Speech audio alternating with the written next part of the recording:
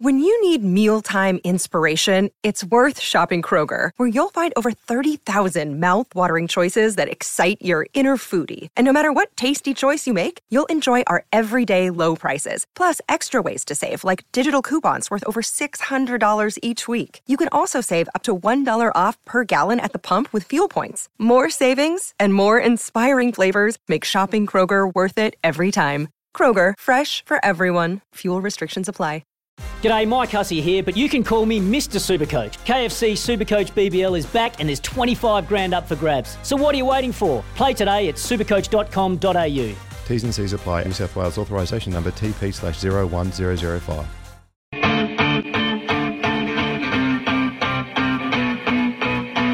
On SEN, the Captain's Run with Kane Corns. Very good morning to you. Welcome in to the program. A big 3 hours coming up. We've cleared the schedule for your calls. As always, 1300 736 736 for you to have your say like you are always so good at, and no shortage of things that we can chat about this morning and debate. Would love to get you on for your thoughts. One new locally acquired case in Victoria today. It's a primarily close contact of an existing case. Huge test numbers, so well done to Victoria. It seems to be moving in absolutely the right direction. Big show coming your way. We'll speak to Dan Cherney from the Age. He was at the tribunal case last night and followed it as closely as ever. I want to get his thoughts on where he thinks the game is moving to and how the AFL argued their case and what was instrumental in getting David McKay off last night. Thank goodness for that. Get to that in a moment. Anthony Hudson to preview AFL Nation's coverage of tonight's massive game. I reckon Geelong win. Outright premiership favouritism at 11 o'clock tonight. That's the way that I see it. We'll hear from the Gold Coast Suns chairman Tony Cochrane. We've got the quiz, over and under, and as I said, your calls. Let's get the show underway like this.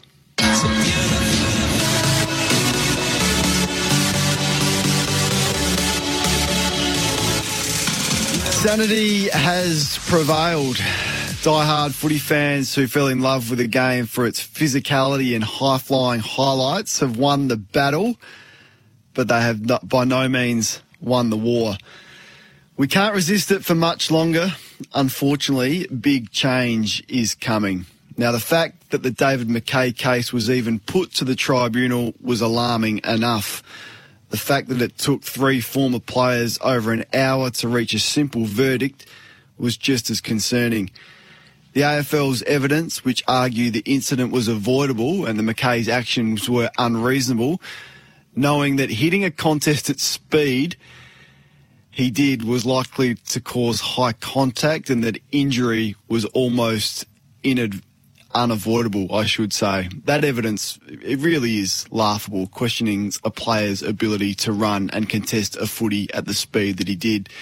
95% of footy fans were celebrating a little bit last night, but there were the vocal few who were waking up this morning disappointed that he wasn't banned. Here's David King, I should say, speaking on AFL 360 after the verdict was handed down last night. I wouldn't want to be doing this exact same thing next week, mind you. I think that players accept that there's a shift. It may not be legislated, it may not be in print just yet. But if you don't want this done next week, someone has to say something after tonight. I agree with that, but I think we will get there. It's just a matter of how far down the track. Yeah. Might be 3 years, might be 5 years, but we will get there because the cost is too significant. But someone has to say something about tonight's case. Yeah. If you're worried about someone doing it next week. Agree. We're here, right, because we've made a mess of this from day one. Instead of penalising the action, which we've all deemed to be against the code, against the rules, we've penalised the outcome. That's why we're here, because we've been back to front. And that has to change immediately and accept that that's going to change from a playing unit. I'm just not sure of the criticism from David King in terms of the players doing that this week. What in essence has Dave McKay done? He's done nothing wrong. He hasn't broken a rule, and thank goodness the AFL tribunal saw it that way. Now, I respect Kingy's passion. In fact, I texted him about this during the week, and his point of view comes from a position of care for the players. But his arguments around protecting the head at all costs completely erodes when he refuses to acknowledge that players raising a knee in a spoiling or marking attempt is more dangerous than what McKay did. Absolutely it is. Now, his only rebuttal is, no, you can't take the specky out of the game because that's part of the game. Well, so is a 50-50 contest where two players are solely focused on winning the football. But Kingy wasn't the only one who wanted D-Mac banned. Let's have a listen to some others. I think when Goody and I played, we would have aspired to approach every contest the way that McKay did. But the fact that Hunter Clark's going to miss 8 weeks with a broken jaw, I'm not sure that that's acceptable in today's footy. We've got to think about what we want the game to be. And in a perfect world, and I think this is unachievable, but in a perfect world, we want young boys and girls to play the game with virtually no risk of suffering a broken jaw. And if we need to legislate, quite harshly in the short term to aim to get close to that, there'd be a small price to pay. Too many people are getting hurt by this game, Jared. And it's not happening in the now, it's going to happen in the future. And we've got to stop saying, no, he's going for the ball. That was ballistic. And the AFL has told us today we no longer want that ballistic behaviour in the game. At some point in the future, McKay's action will be instantly recognised as unreasonable. It will be a relic of a previous time. For now, it's been viewed too narrowly, literally. It's not about the moment of impact. It's about the approach to the contest. This wasn't an accident, as some people would say. McKay chose to accelerate to full velocity, ensuring a collision with Clark. He was entirely responsible for the nature and force of that contact as he cannoned into the Saint. The question is, was it careless? The measure is, was it unreasonable? And the answer to both is ultimately yes. Players make the alternate choice to that all the time, without recognition and without comment. I think the answer to those questions was no. And to the three that we just heard there, Chris Scott, the Geelong coach, we heard Mark Robinson, and our very own Jared Waitley, why are they okay with a knee to the face like Tim English copped this year from a teammate? Why are they okay with Taylor Garner copping one to the back of the neck in round one and being concussed? Why are they okay with Callum Ward getting knocked senseless in a prelim final and would have missed a grand final? They're okay with that one when it comes to the head, but no, you can't touch the specky. This is my concern. Stuff the footy fans, those that pay thousands each year to support their team in the game they love. They'll watch anyway. If we outlaw fair football contests, will footy fans stay rusted on? The tackle is already under fierce scrutiny and threat. And what happens when the high mark goes, which is inevitable? Live crowds are already diminishing in their thousands. If we continue to erode what makes the best game in the world great, then we have a serious problem. It was a tough outcome for AFL head of football, Steve Hocking. It's an almost impossible task for the AFL to manage head injuries in a 360-degree game with 36 elite athletes on the field at any one time playing a collision sport. What is Hocking's next move? 1300 736 736. How have you seen the events of this week? Would love your thoughts. Joining the conversation right now.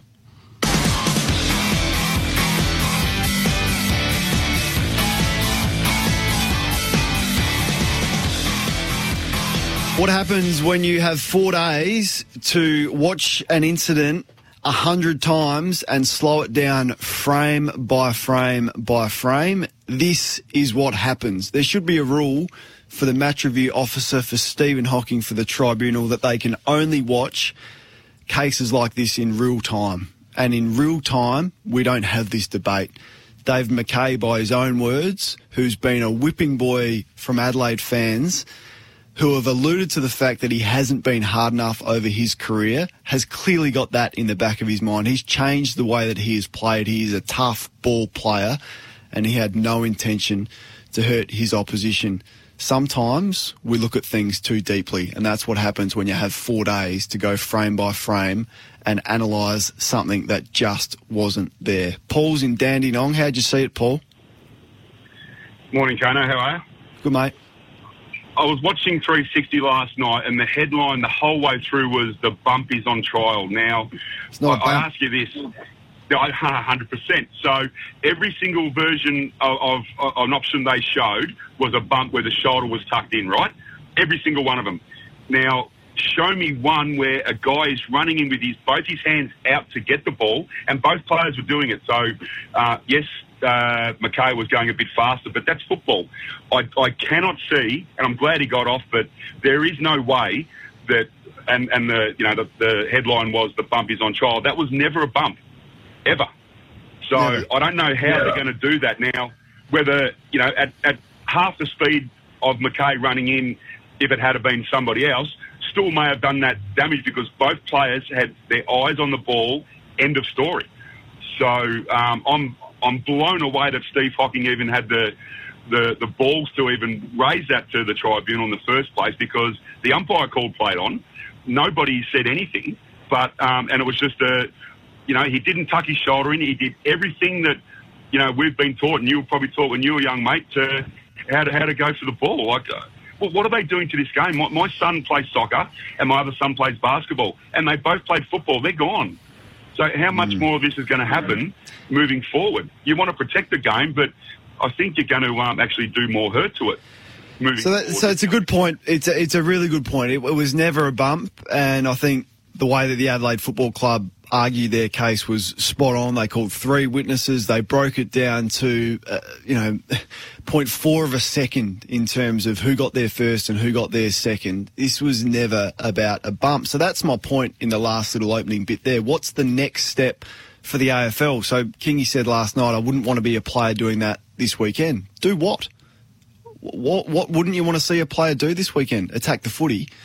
It's where I love opinions. I absolutely love them, and I would never ever be critical of a person passionately sharing their opinion and backing it up with why they have that opinion.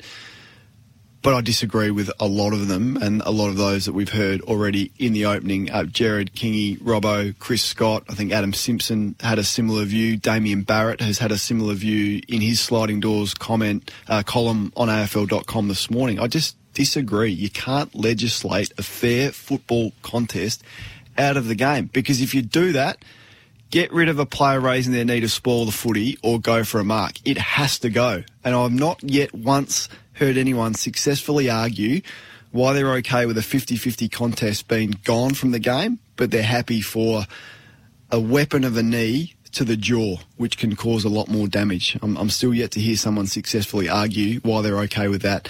Gabriel's in Perth. G'day, mate. How'd you see it? Yeah, mate. I think this really gets to the fabric of the game, which I think the AFL needs to be really careful in playing for. We've got a situation where we might be teaching juniors in the near future to not go for the footy, but to wait and corral and hopefully tackle, which to me seems disastrous for the game. And I also question whether or not some of these media personalities should be careful in the way that they make some of these statements for what seems to me to be no real good reason for the benefit of the game, because going for the footy is the essence of the game. So where do we end up when we remove a fundamental aspect of the game, and what sort of game do we have, and does anybody want to watch it? That's my question. And that's the view as well. Like, if Dave McKay got banned for 3 or 4 weeks, it's okay. People will talk a big game, but the fans will still turn up. The fans will still watch. So that's my question to you. Will you still watch up? Will you still watch? And, slowly but surely we take things away out of the game that we love and then what makes the game great. And is it the supporter that suffers? So, I can only ask you that question. Is this an issue? Is it big enough, some of these things leaving the game? And if it got to the point where the high mark was gone and where the collision is gone and where a 50-50 ball is gone, where a tackle's gone, would you switch off? I can only ask you that question. 1300 736 736. James is on the line. How'd you see it, James? Okay, Kane. Yeah, I just see footy going in one direction with, there's players, there's going to be more money involved, more pressure on players to win, to contest the ball, to perform. That's only going to go in one direction. With that in mind, how do you then ask players to not go as hard at the ball at that 50-50 contest? Well, this is the confusion for me. So how do you legislate this out of the game? He hasn't broken a rule. Are you going to say players aren't able to run at full speed? And then you've got faster players and slower players. Just the overwhelming word for me is confusion. For players particularly, for coaches on how you coach your players to play, and by extension, footy fans. We are a confused bunch right now. If you're trying to legislate players running at speed to get the ball out of the game, I don't know how you do it. Dean's in Deer Park. You want to speak about helmets, Dino? Yeah, mate, I just, with all it, like, the helmet wasn't going to protect his jaw or anything like that, but with the amount of concussions we're having this year and this 12-day rule, like Harry Mackay getting hit in the ground, I don't know why they just don't, start bringing in helmets. Like, this year'd be a good year if they brought them in next year. We've got Daniel wearing them and Brayshaw and that, and just compare and see if they actually do protect, because that's the argument at the moment. They reckon people are going to go in harder. Well, they're not going to go in any harder than what Mackay did, McKay did. So yeah, you'd have to start introducing helmets. Well, you'd have to get a medical expert on there. There's some views out there, and it's not my area, but some views from the experts that say helmets don't actually do a whole lot and don't protect much at all. I mean, they wear them in the NFL, and to your point, perhaps players go harder because of that, and they've had more issues with CT and concussion than any other sport. So if there's a doctor listening, give us a call or send us a text, 0433 98 11 16. Are helmets even proven to reduce the severity of concussions? I'd love to hear your thoughts. Malcolm's in Adelaide. G'day, mate. Yeah, g'day, Kane. Look, unfortunately, they're not. That should be the AFL's number one priority at the moment. That's where investing of money should be going towards getting a helmet which actually works. AC wore it, spoken at length with Michael about it, and he wore it really, as Caleb Daniels said, almost by his mum's blessing, really. And unfortunately, they're yet to be proven. Look, a few things about this, Kane, as we've said about the fabric of the game. Look, I think it was extremely poor governance of the game by Steve Hocking. I don't think he expected this overwhelming backlash of common sense. That you just can't destroy a fabric of the game, and it was just ridiculous. Like, I shouldn't have gone so fast. My God. Well, therefore, let's not have the beat test before you examine players to go in, and let's only have slow play. It's been staggeringly ridiculous. David King, Gerard Whateley have said some just unbelievable things about it. And thank God common sense came out last night. And congratulations to the commissioners, because I think the pressure they were put under, I thought he was going to get suspended. So, yeah, thank goodness common sense happened. But, yeah, no, it's enough to have turned me off, mate. I thought he was in. Yeah, I thought he was in trouble as well. I thought absolutely it was going to be 3 or 4. I was surprised that he did get off, particularly after I read, and we'll speak to Daniel Cherney about that the 3 jury members took over an hour to make their case. I thought, that can't be a good thing. Let's get to Anthony. What's your thoughts, mate? Got you there, Anthony? As a coach. Yeah, can you hear me? Yeah, mate, you're on, bud. Yeah. Imagine as a coach, you watching David Mackay running in a contest and making a decision to go, I'm going to be a second late to the contest. I'm going to slow down and corral, then tackle Hunter Clark to avoid pinning his arms so then I don't dangerously tackle him, and watching him then release a fellow player that's running past him or something like there couldn't be anything that outrages a coach more than something like that. Rather than contesting to win the ball on the ground and to avoid a head contact or maybe a 1 in 1,000 collision that causes injury.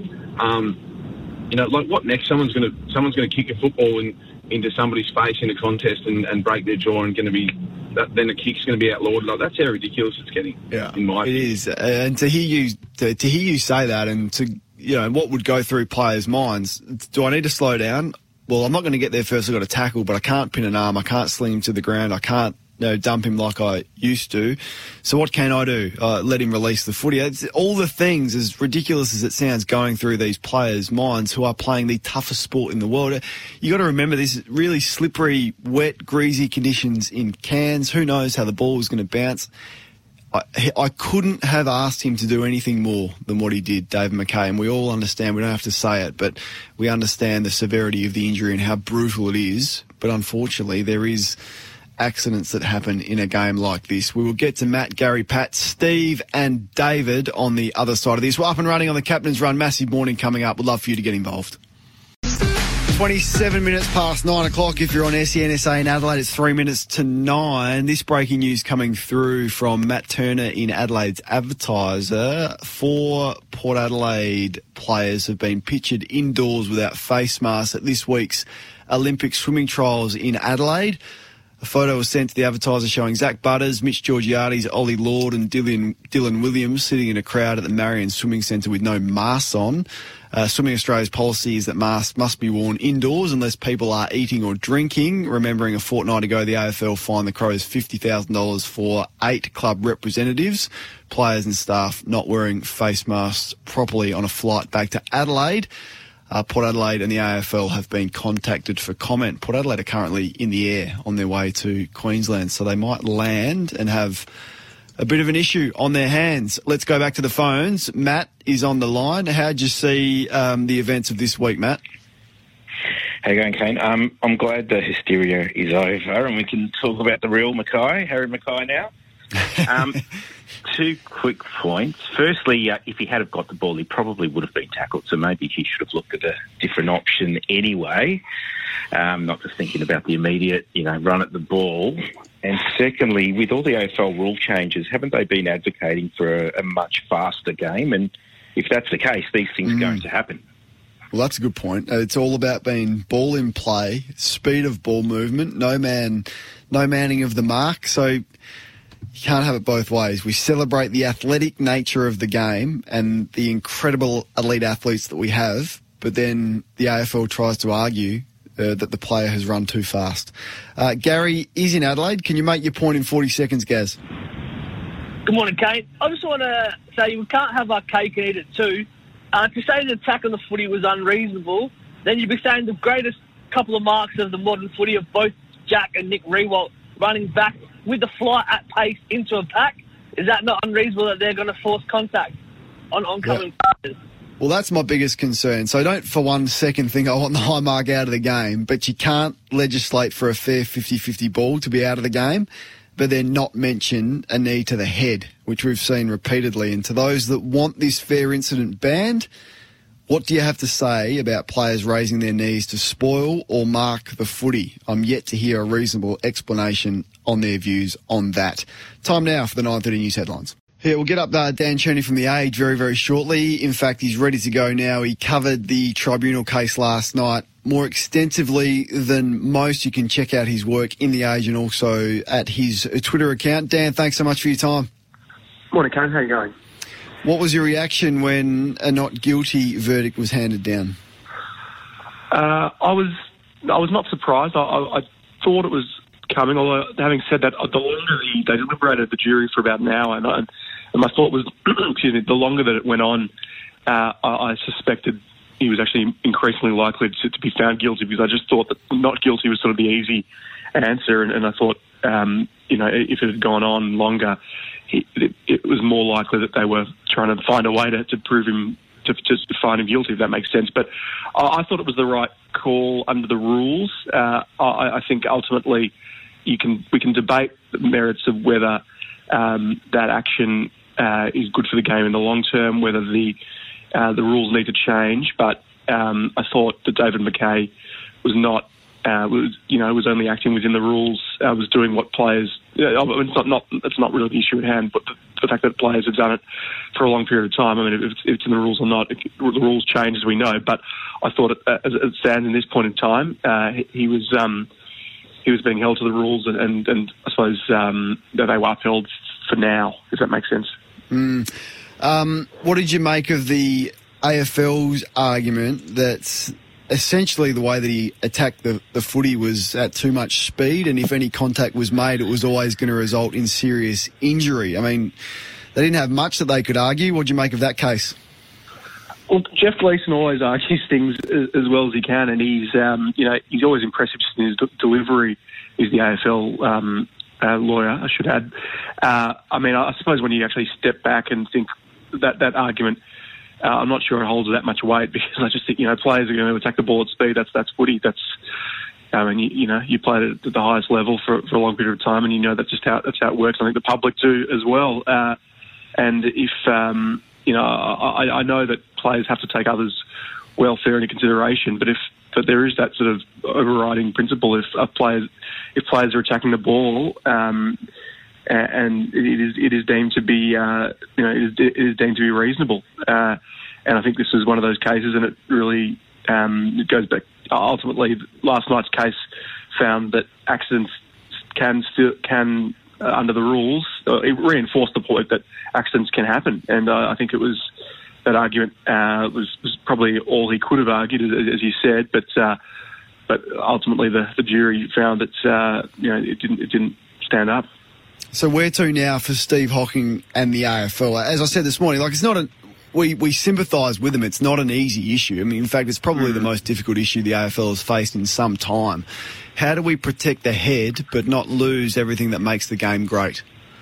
Yeah, look, it is an incredibly difficult issue. You're right, and I don't think there's an easy answer necessarily. They've got to really.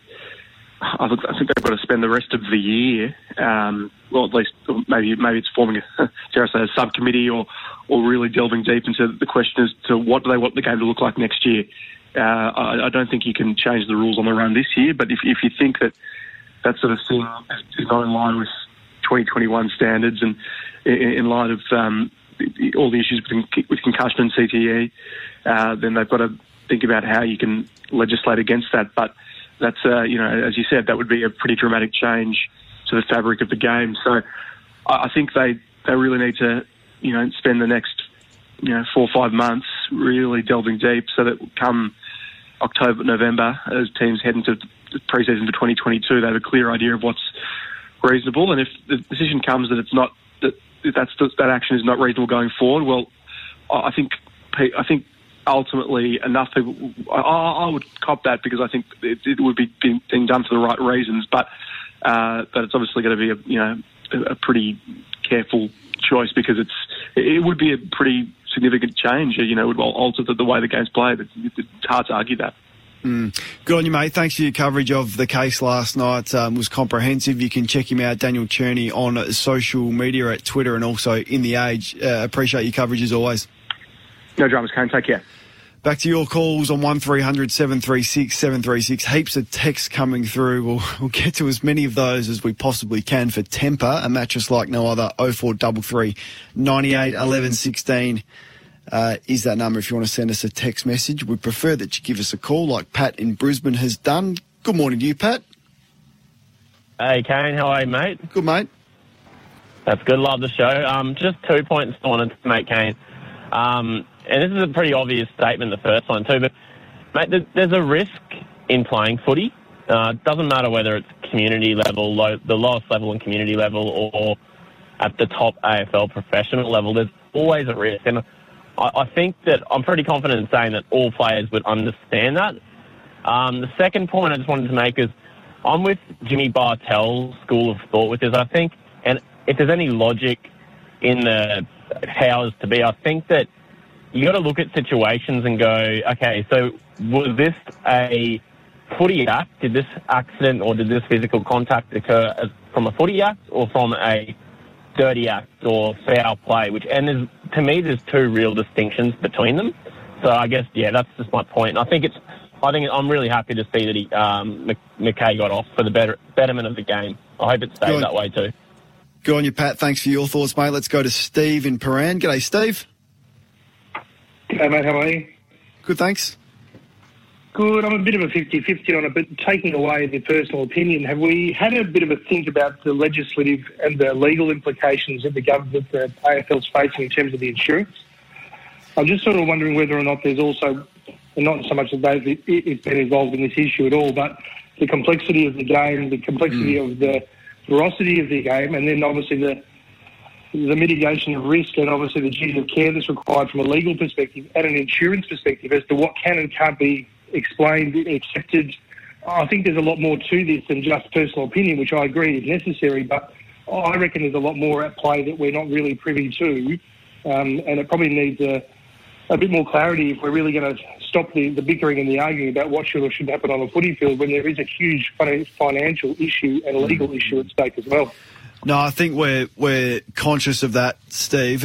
No doubt about it. I think, as I said, it's an almost impossible issue for the AFL. What I think they have done is they've made the game as safe as they possibly can. Like even 5 years ago when I retired, I never felt safer going out into a footy field with what you were not subjected to, I guess, on the field. And now with concussion protocols, with better medical techniques, with better diagnosis of concussion, with a more accepted view around concussion, and there's no longer the view of, toughen up, getting back out there, play the next week. I think we've all adapted to that. But I just don't know what rule you could write to say that action was unreasonable. I'm not sure. Someone find me the wording. We can easily say, if you elect to bump and you get your opponent high, you are liable for the consequences of that bump. But how do you legislate what McKay did out of the game? How do you even write it? I'm not sure. I can't find the words to do that. If you can, let us know. So Kingy says you wouldn't want a player to do that incident this week. I'd ask what? What incident? What did he do wrong? Richard is on the line. G'day, Richard. What's your view on the debate? Oh, hi. Look, I have a few points I'd like to make. I'll do it as quick as I can. I think when you talk about the fabric of the game, we have to remember it simply has never been played at the velocity that it's played now, with athletes who are fitter and stronger than they ever have been in the past. And so they're hitting each other and causing greater carnage than has ever happened. And the league has to do something about that ultimately, not necessarily with this case, but around the total environment of the game.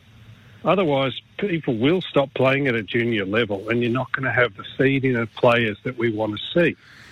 And I just want to make a final point about what we as fans love, but what we're entitled to see. Take a look at the best player in the game right now, Dustin Martin. He doesn't use the hip and shoulder. Does anybody care?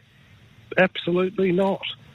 And, we love the high mark, absolutely. We love the kicks. We love the running and breaking the lines. We love tackling and bumping are just not on that level. And if people want to see blood, maybe we should bring back gladiatorial contests because it's not our bodies on the line. I don't think it wasn't a bump though. I accept that. I don't want people to focus inordinately on this particular issue. I think we have to remember that the AFL's trying to respond to a total environment that includes the bump and things like this. And so I think this thing gets a bit caught up in the larger issue about what's the future, for example, of the bump. And it might be that it doesn't have a future. Yeah, well, the bump doesn't have a future. I think we know that. But if two players trying to win a 50-50 ball with eyes solely focused on the ball is always going to have a future. Otherwise, the ramifications behind that and eroding that, but by extension, anything else that is dangerous on a footy field, like the high mark, has to go. The AFL has no option but to get rid of the mark. And yes, Dustin Martin, he's not renowned for bumps, but he's renowned for his attack on the ball. His teammate Shea Bolton sits on people's heads with his knee raised. His other teammate Jack Riewoldt runs back and takes what everyone was celebrating as one of the best marks we've ever seen. He raises his knee to an opponent running front on. What he did had far more risk of causing injury than what David McKay did. Yes, it was a freak one for McKay, but so everyone's celebrating and this is the best mark we've ever seen. How about the courage from Riewoldt? And I agree with that. But the risk of that action to cause injury was far more severe than what David McKay had done. So if you're going to get rid of a 50-50 ball, you have no option but to get rid of what everyone was celebrating as one of the best things we've ever seen in the game, and that was what Jack Riewoldt did, run front on to his opponent who couldn't protect himself with his knee raised. So there's a bit of hypocrisy going on, I reckon, in the game at the moment with some views. Richard, it was an informed point that you made, and I appreciated it. Roger, Pete, Nick, Michael, and Ashley on the other side of this. Minutes to 10 o'clock, taking your calls. We will move on to other issues that have been in front of us today and throughout the week. I want to speak about Caroline Wilson's comments that have dominated the headlines this week, St Kilda's response to that, and also the views and the way that this was addressed by some of the media this week in response to those comments. I'll get your thoughts on that.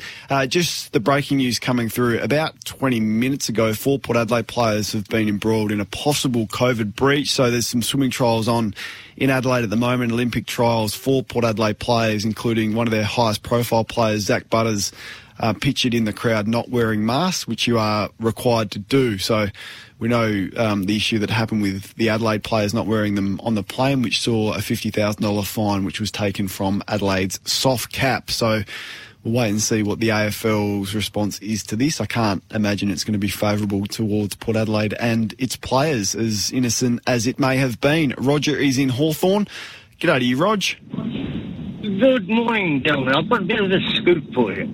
I'm sure you're across the issue about a player accelerating or decelerating to a contest. Give it to me, Rog.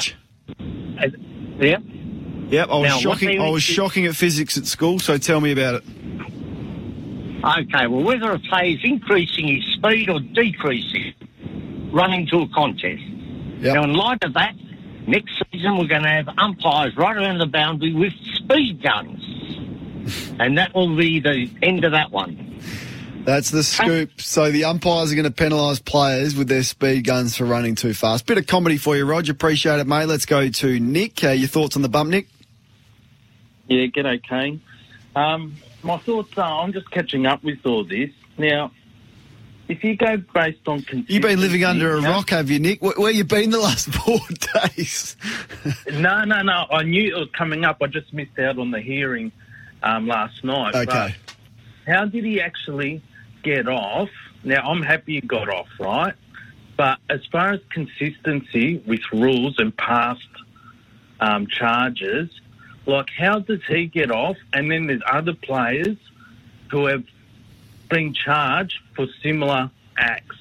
Say the Carlton player, I think it was Plowman. Yep.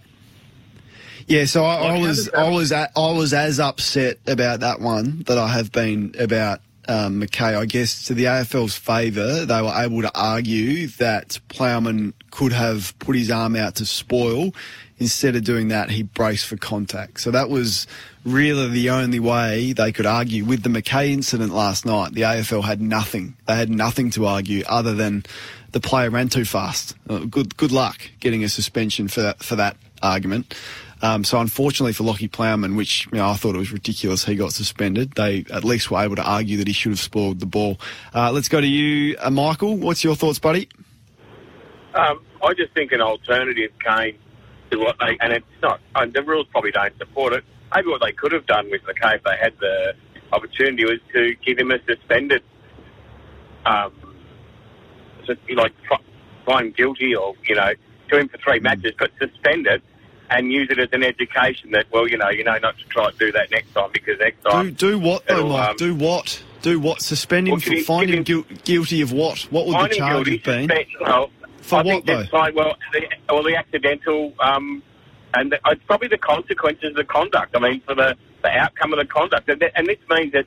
And that's just that instance. The guy who rang up a couple of calls ago is right. They've got to think about how the whole rule's going to work if they're going to change the culture. But in this instance, to try and re-educate the case, they suspended penalty. So think harder next time about, trying to tackle not or whatever. I understand your thought and it's thinking outside the square, but you open up a can of worms there. So there was nothing in the rules that they could have suspended David McKay or even suspended sentence for David McKay because he did nothing wrong. He did not break a rule. Tough to go to jail when you haven't broken the law, is my view on that one. We'll get to Ashley, Andrew, Nick, Paul, Greg. Plenty of time to take your calls. In fact, we don't have as many interviews as we usually would have this morning for that reason, because I knew there'd be a lot for us to talk about. And for those that want to move on, we will do that. And you can talk about anything you like. Give us a call, 1300 736 736. Captain's Run with Kane Corns. A lot of people wanting to have their say, which I really appreciate, and you contributing to the show is what makes it happen, regardless of your view. Ashley's in Echuca. What's your thoughts on the bump, Ash?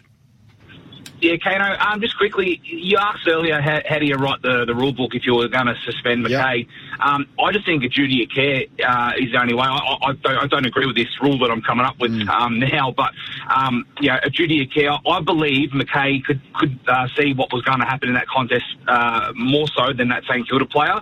So whether or not you're running 100 miles an hour or you decide to jump on someone's back, the consequence is if you decide to do it and you could see the outcome, well, not the outcome, you could see the contest more so than the opposition player, and you get injured. Well, the opposition player gets injured. Well, then, you're going to get suspended. So regardless of your action on the field, be it fair, be it not, be within the rules, if your opponent gets injured, you're liable for those injuries, basically, is what you're saying. Yeah, exactly. But you called it a 50-50 contest, but realistically, McKay, I do think that he could see that contest more so than what that Saints player could see. That same player didn't even see it coming. McKay, he had to put on the burners because he knew he wasn't going to get there if he didn't, and he decided to do that. So just like the bump, if you elect the bump and you get knocked out, well, the player gets knocked out, well, then you're going to be up for suspension. So, Ash, you did your best. But I love desperate players, and we saw St Kilda's review with their supporters last night. St Kilda told their members and their supporters that their effort hasn't been good enough. Yet we want to punish David McKay's effort to get to a 50-50 ball quicker than his opponent. It's just where the players can't win, mate. You did well, and thank you. Thank you for trying. We'll get to Andrew, Nick, Paul, Greg, and David on the other side of this. The Captain's Run. First hour's done. Many more to come. Duncan Thompson Extensions. From concept to completion. DuncanThompson.com.au. Kane Corns. Yeah, we've cleared the decks for you to have your say, so lines are open and we'll get your thoughts right through until 10:30 this morning. We're going to talk some American sport as the NBA playoffs hot up. 7 NBA coaching position up for grabs. Austin McBroom is going to join us from Philly. What about the 76ers choke yesterday?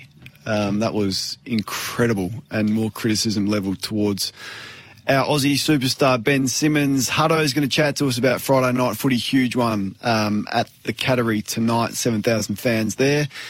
It's quite comical, isn't it, that only 7,000 are allowed in? But anyway, enough of asking those sort of questions. I think we've learnt over the last 18 months. Tony Cochran, the chairman of the Gold Coast Suns. And a big quiz to finish us off this morning. Andrew's been waiting so patiently. It says on my screen, Cornsey is half right and he's half wrong. Morning to you, Andrew. How so? Oh, very well. On St. Zach's Day for all us people who believe in Islam. You're confusing effort and recklessness. You're trying with the security. Well, do you think he was? Do you think he was reckless, David McKay? I think the rule. I think not. Well, firstly, he didn't want the situation to go any further, so he personally thought it might have been because he basically didn't want the spotlight on him. But my issue is the consistency of the rules. I think the AFL wasn't its right to take it to the tribunal and have a test case on it. And I think the rules, all rules of the AFL, need to be either rewritten or have re-looked at, and at the end of the year, not in the middle of the year. And there needs to be consensus of what rules will go forward and what rules need to be dumped and what rules need to be changed or modified. Because I think in the back of the AFL's mind, and it's been brought up this morning, the duty of care, the legality, all that outside football. It's not a football issue, this, I don't think. It's more to do with liability going forward. And the AFL is open to, with all this concussion lawsuits and all this other stuff going on, they don't want to be open to someone coming up and taking into court on could it just been prevented? And if so, why wasn't it?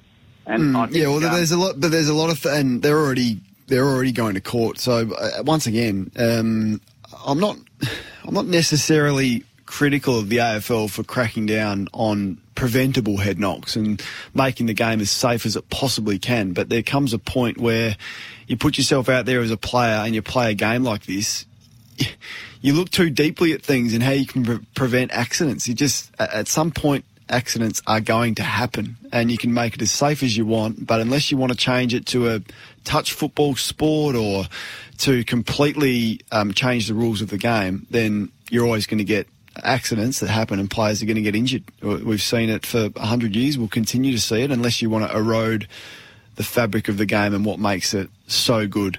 And I don't think what David Mackay, certainly reckless isn't a word that I would use to describe him attacking a 50-50 ball. Nick's in Geelong. How do we reword the rule, Nick? What would be going through the AFL's mind?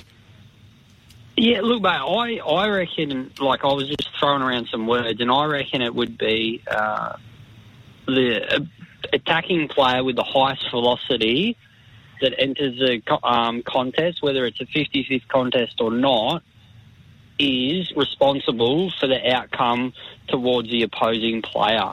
So, for the example, if they were to change the velocity rule, potentially what might happen is that players that are running in might actually stop more often and then let that opponent collect the ball and then try to tackle them. I'm not saying I agree with it or not, but I think the AFL are going to have some rule around velocity, and I think it's going to be interesting how you mark that. So that'll be really interesting. But I think it'll still come down to the player that has the highest velocity will have the duty of care regardless if the opposing player is braced, is protected, or if they've elected to bump in a correct manner. If they're still injured, I think the duty of care will still sit with that player. Righto, that's Nick's thoughts on how the AFL will be feeling this morning. If they are going to rewrite the rule at the end of the year, how would they word it? Because I sort of asked the question, well, how do you outlaw an action like what David Mackay did? I'm not sure that you can, but a few people having a crack, including Nick. Appreciate it, Nick. Good on you, mate. Paul's in Wodonga. G'day, Paul. Oh, Kano, how are you, mate? Good, buddy. Mate, it is a historic day. For once, there's some common sense has prevailed in the tribunal. So, I'll tell you what, I've got a question for you, okay? All those years ago, why did you decide to play football? What did you like about it?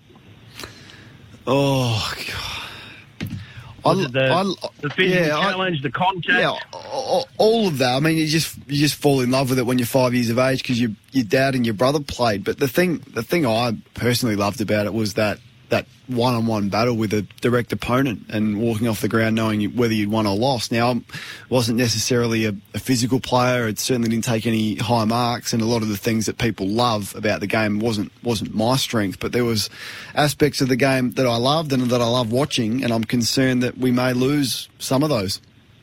Exactly right. And one of those was the physical contact of the game. So it's, a lot of these comments are basically discouraging players to attack the footy. I find it quite laughable that they were questioning basically that Mackay attacked the footy too hard and fast. Now, that'd have to be one of the most laughable comments that I've heard. It's up there. I think it's up there. I think to question a player or to criticise a player for giving his maximal effort, which is essentially what you're doing when you're saying his action was too ballistic or he ran too fast or he should have slowed down. That's what you're doing. You're questioning a player's effort.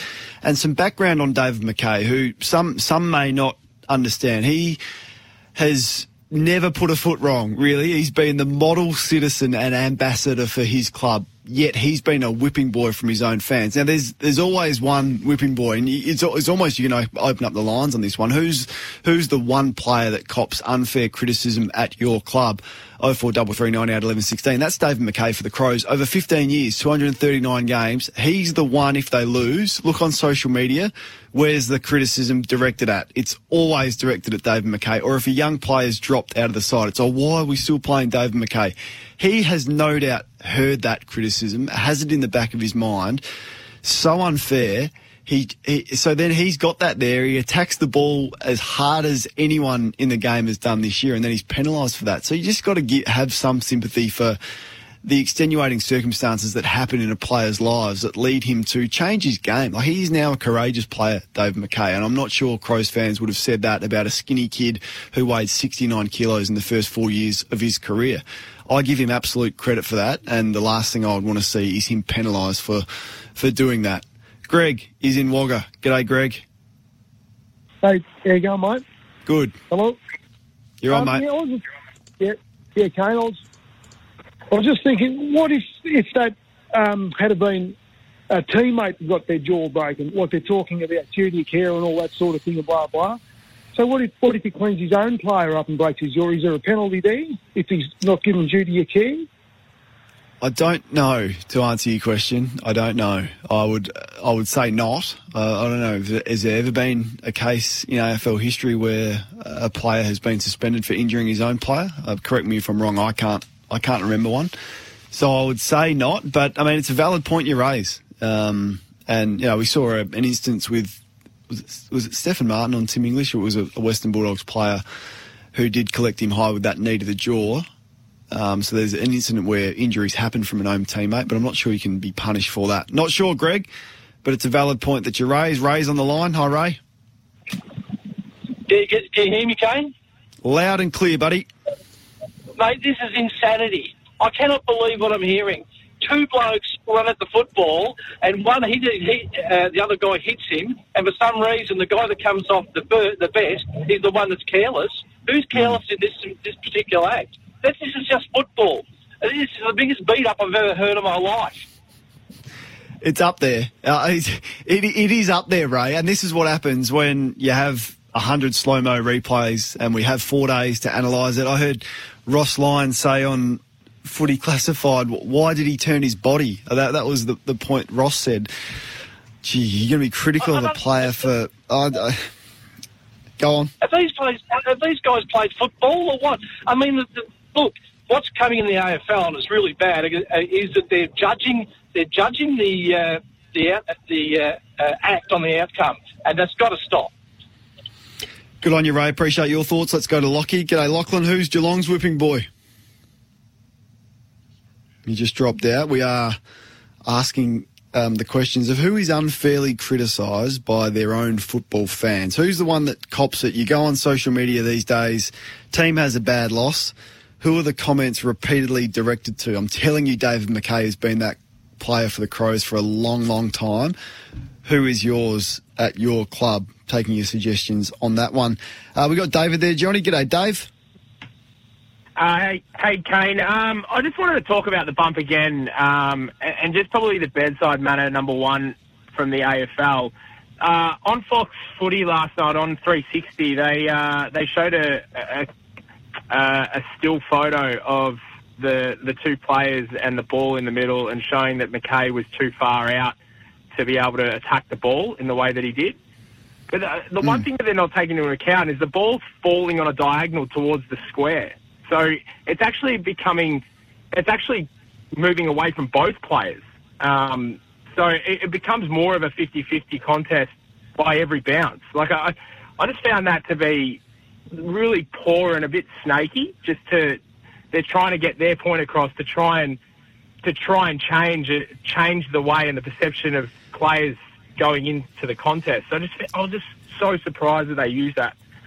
So this was my point earlier. If you just quickly, if you just tuning in, there almost should be a rule that the tribunal has to, and the match review officer has to watch it in real time without slowing it down, and that's what you get. And look, the vision was I thought was captivating from AFL 360, I think it was, and I thought very creative in the way that they do it and the way that they sold their story, which is about media and generating debate and discussion. So no criticism towards them.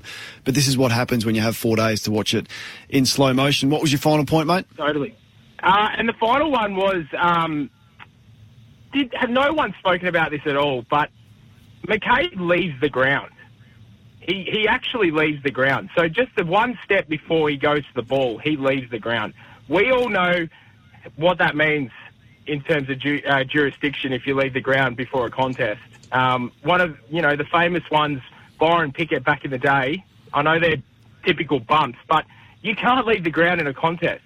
Did he leave the ground before the contact or after?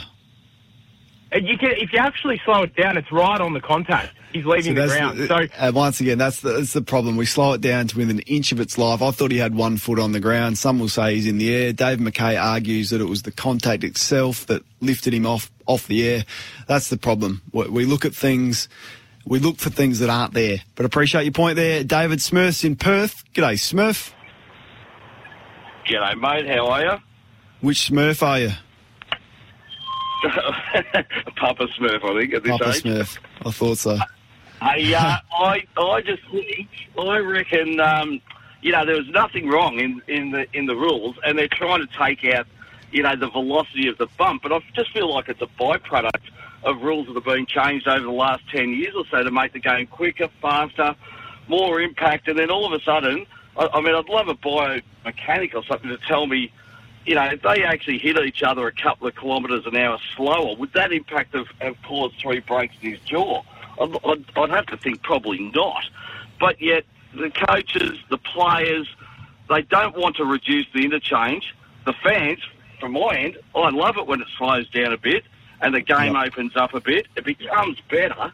But the faster it goes, the AFL and the players and the coaches, they want it quick. They want to be able to get off, recover within a minute, get back on, run flat out all game, and then they're going to complain when there's nothing actually was wrong in the incident, but it was the velocity of the hit that caused the break of the jaw. Well, slow the game down a little bit, and it wouldn't have even happened. Good on you, Papa Smurf. Appreciate your passion. Michael's on the line. Michael, who's the whipping boy at your club? How you going, Kate? I don't know if it's been said, so I think obviously from Collingwood, Josh Thomas, and I'll throw in Will Hoskin Elliott as well. I think they both cop it a lot when we seem to lose. And just a question for you, who's going to coach Collingwood next year, mate? Oh, whatever answer I give you will be wrong because it probably be someone from left field. Who would I like, and this is, a lot of people disagree with this, that's fine. I like the Williams-Mitchell combination with a bit of a succession sort of thing happening there. I would love to see that. I think that could work exceptionally well. Mark Williams for a couple of years with Sam Mitchell underneath. But as I said, I doubt that would happen. Good on you, Michael. Let's go to Lindsay. G'day, Lindsay. We'll get to Lindsay in a second. He's just dropped off there. We'll go to Matt, who also wants to speak about the topic of the morning. Hi, Matt. Hey, Kano. How you going, mate? Good, thank you. Listen, I reckon the simple solution to all this confusion, it already lies within the rules of the game. I reckon it should be made just a little bit more clear for everybody. If at any stage you take your eyes off the pill, then your responsibility lies on you at the contest. It's really simple. So did he take his eyes off the ball in your version of events? No. Not at all. Yeah. Eyes on the ball the whole time. Yeah, well, that's as good as I've heard anyone describe the way that the AFL could go. If you take your eyes off the ball at any moment, you are liable for the result of that action. Let's go to Dave, who's in hotel quarantine. Where do we find you this morning, Dave? Yeah, you find me in the Ibis Hotel, day number 12, so I'll be out on Sunday night. Where are you returning from? You know, I'm Dave from Israel. I'm a regular caller on the shows after you because in Israel your show's just a wee bit early for me, but I'm enjoying the program. And I guess a lot of us are craving to go overseas, perhaps not to Israel, but what's the process like of coming to and fro? Has it got the better of you yet? The quarantine has, but thank God it's a footy season, so I've got you guys all day and all the footy shows in the evening, so it helps pass the time. Good on you, mate. Who's tonight's game? Yep, they're flying. They're flying the Cats. Who's the whipping boy, though? Oh, there's a pair of them. You just see them all over the place. I'm afraid it's young Guthrie, Zach Guthrie, and Luke Dalhouse. A lot of supporters are wondering why he gets a game every week with only a handful of possessions, but I think it's more for his defensive role. Good on you, Dave, in hotel quarantine for us, day 12. Hang in there, nearly there, mate. Appreciate your contribution to the show. We'll move on from the McKay incident shortly and have our say. Ben's going to have a chat, Sergio, Baz, Twinkles and Alan. Short breather, and then we'll change gears on the other side of this. On SEN, the Captain's Run with Kane Corns. Taking your calls through until 12 o'clock this afternoon. It's 25 minutes past 10 currently, and Ben's on the line. You want to speak about Lachie Plowman, Benny? Is he your whipping boy? No, not really a whipping boy, Kano, but I think he would be feeling right now, geez, I didn't do a lot wrong. I was competing for the ball. At the last split second, I turned my body just like David McKay did, and unfortunately, he hit him in the head. He got 2 weeks for it. Now, I don't think both cases they should have been going up in the tribunal. But the problem with the AFL is that a guy like King from Gold Coast can come up from behind and whack someone with his elbow in the back of their head, and they only deem that $1,000 penalty, and it happens every week. Now, you're right. What Taylor Walker did was worse, I thought, on Wilkie, the forearm to the back of the head. And he got $3,000 because he'd been fined before, but that had more intent, I thought. Well, it's either Mumford. He's had a couple of cases where he's dropped his knees into Zach Merritt and what happened against North Melbourne. But it seems that the players that are competing for the ball, you get suspended. But if you whack someone in the back of the head or drop your knees into them, you just get a fine. Well, it's the result. It's the result of the action. So if what had Taylor Walker had done or Mumford caused serious injury, then they'd be in all sorts of trouble. So that's the other criticism the AFL faces. It's the outcome, not the action. Good on you, Benny. Appreciate it, mate. Joe is in Glen Iris. Hi, Joe. G'day, Kane. Don't know if you recall, some years back there was a Melbourne footballer, Brett Maloney. Yep. Call him. One of his earliest games was actually a game out at Geelong. He came rushing into a pack, as was his wont, and he did have his fence clinched, but he didn't connect with anybody. He was actually reported for an attempted hit, and he got 2 weeks. Yep. So I'm just wondering, how we've progressed, or whether we've regressed over the years with our penalties, with our, decisions at the tribunal. I'm not exactly familiar with the incident, and I do recall that attempted striking used to be a thing. I don't think it's a thing anymore, and the tribunal system has evolved many times over the past decade or so. Is it in a point now where it's as good as it's been, or is it more confusing than it's ever been? It's supposed to be with Michael Christian there to alleviate the confusion of the charts and the penalties and the sanctions and early pleas and all of that. One man doing it instead of a group. Not sure it's improved the system. Have your say on that. Sergio's in Queensland. G'day, Serge. How are you? Good. Just quickly, I think the previous caller, the one prior to the one you just had then, Ben, he stole most of my points, even though I'm a Collingwood supporter. I agree with his view on the Plowman issue. Plus, King, and you sort of mentioned King, and he mentioned Mumford as well. I'm just wondering, the duty of care, I get that, but isn't there also, on the other side of the coin, the flip side of that is, once you walk on that field, there's certain risks that you should be accepting as a player. Where do you sit on that? Well, I thought so, and I can't even remember signing anything or what waivers the players sign, what level of risk they do accept. I mean, it's not any different to other sports around the world, is it? I mean, I'm still seeing ice hockey players in the NHL chucking their gloves off and going toe-to-toe in a full-on fist fight on the ice. Like, how's that sport? I'd love to know how that sport defends that, where you can almost celebrate two players punching on, and, I mean, the umpires let them do it. So I'm not sure how they do it. So, I mean, every sport has issues like that.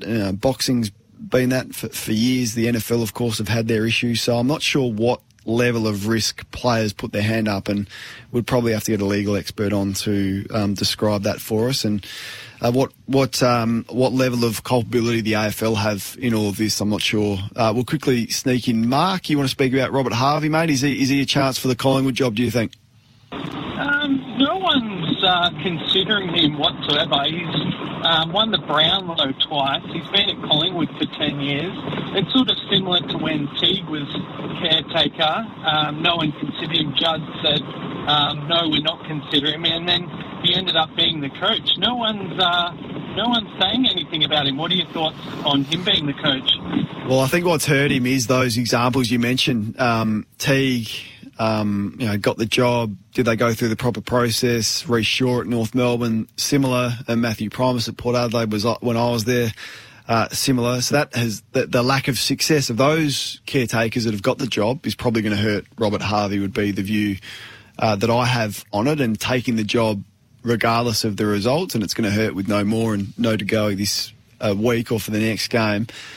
Unless he does something extraordinary, I can't see them giving it to the caretaker coach. We're going to go to Philadelphia on the other side of this. We're going to talk about the American sports action, in particular the NBA and the Sixers, one of the all-time greatest chokes you've ever seen. But right now, time for the news headlines. For manual from only $55,790 drive away for ABN buyers, and get a genuine Nissan tow bar so you can make the most of the 3.5-tonne brake towing capacity.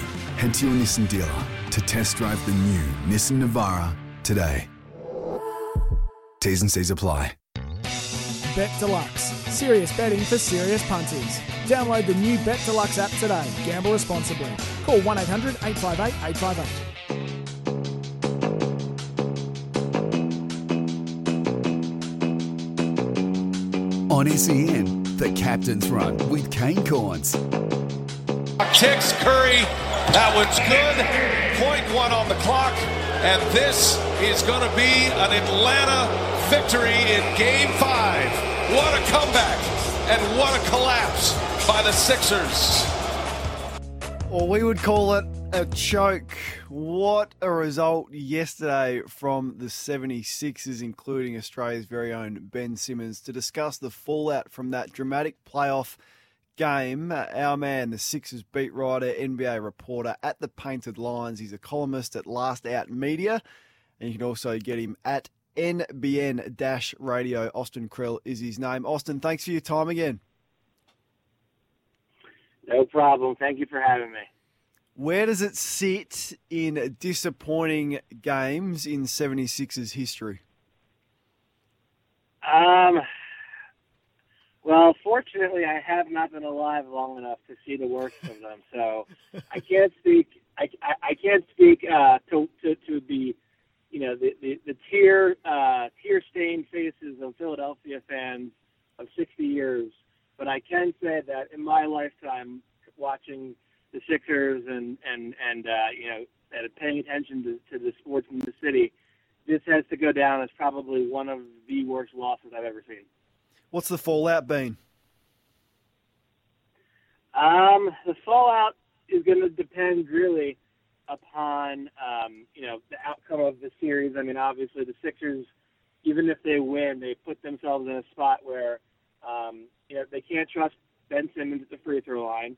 They also can't trust him to be effective on the offensive end of the basketball court. And so as a result, he's a guy that is very talented in every other way, literally every other way on the court, but scoring is, for him, it's a very mental thing, and it really takes away from the rest of his game. So, the fallout will be, if they do lose this series, he probably is going to be the first name on the chopping block in terms of outgoing moves.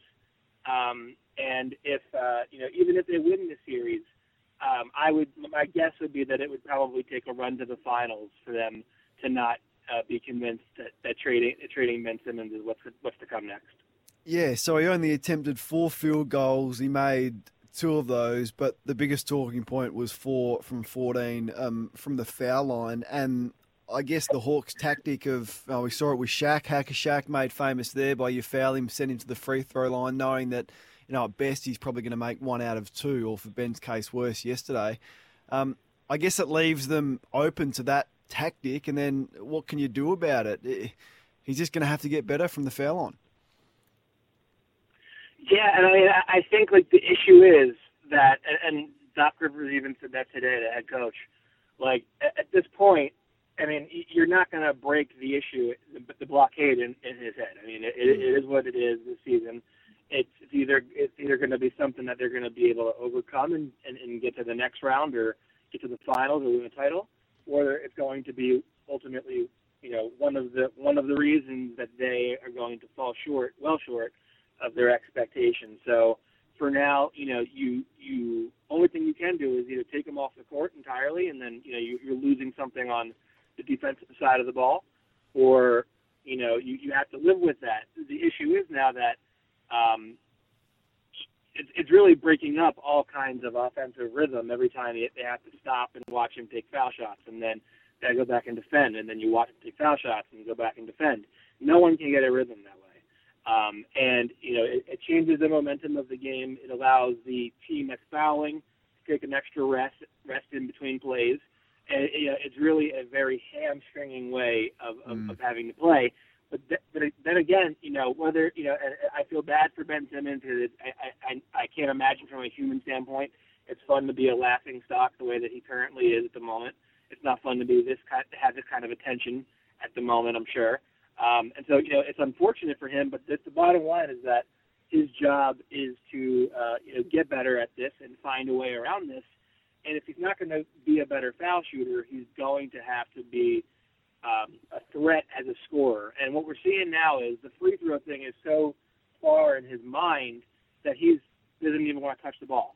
And so basically he's passing it and then he's moving away from the play, and it's essentially becoming 4-on-5 on offense. And this is not a recent thing either. There is multiple seasons of his career of evidence that this has affected him in the playoffs, and worse, it's affected the team, and it's made them come up short of what their regular season projections would have indicated.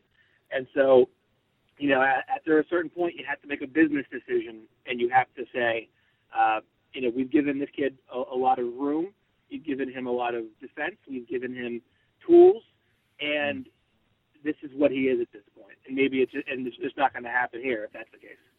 What happens, Austin, when, the fan base turns on a player, a star player like that?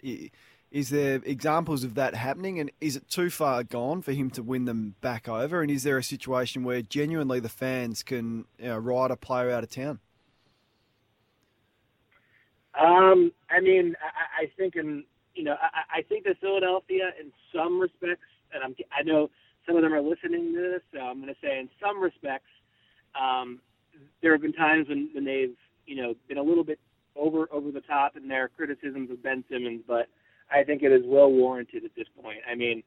He's left 45 points up on the board in this postseason by missing free throws. That's a lot of points, and that's a serious changing differential right there. So, the fans expect better. He should expect better from himself. The team should expect better from him. And right now, he's just simply not doing his job. And when that's the case, and when you have an epic meltdown like they had last night, it scars the fan base tremendously, and it really puts a divot in a relationship that I'm not sure can be repaired unless Ben Simmons himself is the force and the will that drives them to win this series. Strong comments there. What about the drama just across the competition? Chris Paul's on fire, the hottest player in the game. The good news story, he's got COVID. Kawhi Leonard out with a suspected ACL, so he probably won't play again. James Harden going about 40% with a hamstring strain. Kyrie Irving's out with a nasty ankle. Kevin Durant's doing Kevin Durant things. There's 7 coaches that are out of a job, or 7 clubs looking for a coach. It's been amazing. Have you seen anything like it? No, it's really been sort of an avalanche of fireworks, really, just the last couple of days. I think, usually what you see is that teams start to settle in with their off season. They start to evaluate the landscape around the league. They watch out to see which coaches, which front office people, which players become available, and then they start to make their own decisions, because you can't hire your next head coach without firing your current head coach first. So they're weighing that landscape in terms of making those changes, and it's happening very, very fast. And I think what we're seeing here is in the age where player empowerment in the NBA is at an all-time high. If players are dissatisfied with the way our front office is working, if they're disagreeing with head coaches, if they're disagreeing with really anybody, and they feel like they're not being listened to, or their needs aren't being met to help drive the team, those pieces that are not actively winning them basketball games, like your head coach, like your front office, they're going to see the door. And so that's what we're seeing there. And in terms of the injury stuff, I think what it comes down to is, LeBron James and the other players can say that they've been put in a bad spot by injuries. The bottom line is that this is the political agreement. This is the collective bargaining agreement that they have agreed to for this season. And so when that's the case, and this is what you signed up for. This is what you as an adult put your name to and signed off on. And so these are the repercussions. This is exactly what was signed up for. How does this series between Philly and the Hawks play out from here? Can they force it to 7 and win, or do you see elimination on the cards? I certainly could see an elimination in the cards. I think they have to come out tomorrow with an all hands on deck effort. They certainly they can't take their foot off the pedal like they did in Game 5. I think if they win Game 6 in Atlanta, they force a Game 7. I think I'd pick them to win the series. But Atlanta is playing with house money. They're very confident. It's 2 games in a row where they've come back and they've really put a mental burden on the Sixers. And that psychological advantage is a very powerful thing. Appreciate, mate. It's an emotional time to be a Philly fan. As always, thanks for your time this morning. No problem. Thanks for having me. They led by 26 points, and that evaporated just before. Captain's Run with Kane Corns. 6 minutes to 11 o'clock. You can have your say now. Coming up, a big edition of Chad's Brothers Quiz and also Anthony Hudson out of 11 o'clock to preview the big one tonight. AFL Nation from 6 o'clock with the best team in the business. Some news around this morning. Port Adelaide bracing itself for a please explain from the AFL after a photo emerged of 4 of its players, including regulars Zach Butters and Mitch Georgiades, pictured in the crowd of the Australian swimming trials without a mask on. And the picture is there, so everyone around them is wearing a mask. There's one gentleman who's got a mask hanging around his neck, but apart from that, they're the only 4 in a picture of probably, 20 people without a mask on. And the COVID rules of the event stated that spectators must wear a mask while seated unless they were eating or drinking. Now, in the photo, they're not eating or drinking. And we know what happened to the Adelaide Football Club for a similar issue when they didn't wear their masks on a plane. Lucas is on the line. Welcome to the show, Lucas. Hello, Kane Corns I'm speaking to. That's it. 3 questions. Firstly, I'm a St Kilda supporter, like many other St Kilda supporters. First off, the Dave McKay incident, which I'm really furious about. Imagine someone, he or she, did it to someone out in public, they'll get locked away. Simple as that. But why in this incident, Dave McKay went for Hunter Clark, not even for the ball? You think he went for him? Yeah. And on the video. It's on the video. Yeah, I disagree. I think he went for the ball. No, seriously, he went for the player, had the elbow to Hunter Clark's jaw and broke it. There's no two ways about it. I might leave it there, Luke, because what you're saying is false. He didn't raise his elbow, and there was no intent for David McKay to go after, to use your words, Hunter Clark. The result of it was unfortunate. We've said that a million times, and our thoughts are with Hunter. As David McKay explained after the verdict, he couldn't have handled himself any better. But there was no elbow raise. There was no going after a player. If anything, he was going after the footy. Zach Merritt has signed on for 6 years, 2027, where he'll be 31 years of age. Everyone says how good for the Bombers. I do like Zach Merritt as a player. I think he's a top 30. I think he's a top 40 player in the game. Top 30, 40 might be a bit harsh. Is he worth 6 years? No, he's not worth a 6-year contract. And once again, clubs will tie themselves in knots if they continue to give players contracts such as this. But he was happy. He had the opportunity to hold them to ransom, really. They couldn't afford to lose Zach Merrett with the players that they have lost. They had the money to be able to pay him at the moment, and he got a 6-year deal. So well done to him, to his management, to the way that he handled it. But I wouldn't have given him 6 years, Bombers fans. 4 would have been enough, I reckon. And if you're not happy with 4, then we'll explore getting 2-3 first-round draft picks for his services in the draft. I just think clubs need to start playing a bit harder with players that try and hold them to ransom. Same as my thoughts on Patrick Cripps and others, Christian Petrarca at Melbourne. I share a similar view. Have your say on that as well. I'm sure a lot of you disagree, which is fine. Michael's on the Gold Coast. The St Kilda heavy hitters had a meeting with their fans last night, Michael. They said they need to improve their effort. How do you see the club at the moment? Yeah, hi, Kane. Yeah, look, I tuned in just for the tail end of it, mate, and I noticed that one of the questions asked was about recruiting a few older players with injury issues, which Lefferland jumped in and answered straight away. How do you answer it? He flogged it off and made it out to be about McKernan and Frawley, which we all know who the people were referring to. And what we all want answered, and it's Dan Hanbury. I mean, they need to have an honest conversation at the end of the season, surely. He's come to the club on big money. He's played a total of 13 games across nearly 3 seasons. It hasn't worked. And I think sort of towards the end of the year, they need to have an honest discussion, both him and the club, about maybe foregoing the rest of his contract and doing the right thing by the club, because he's certainly on the better end of the deal, isn't he?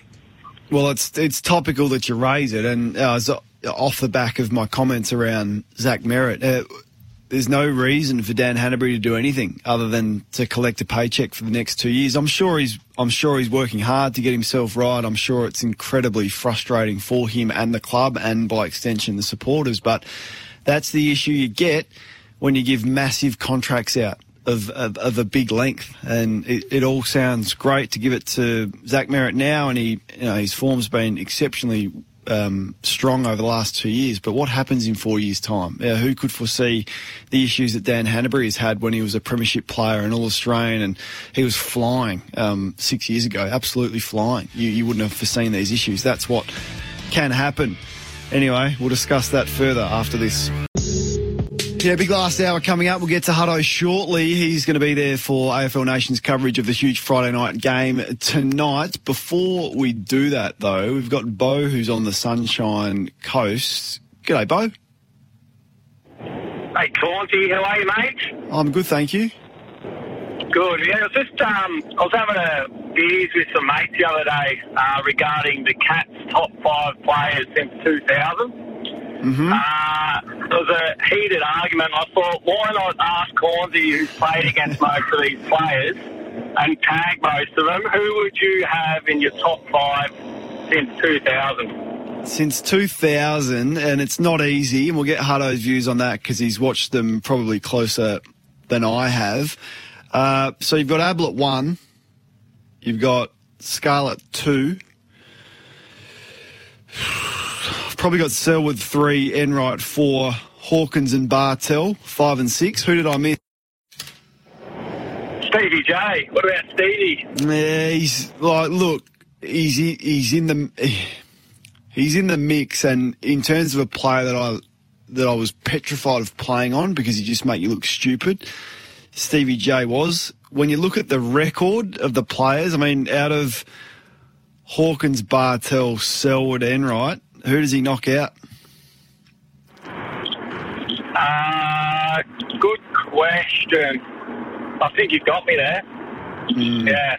I mean, it's a dynasty for a reason. They had 9 All-Australians in 2007 for a reason, because some superstars have walked through that door.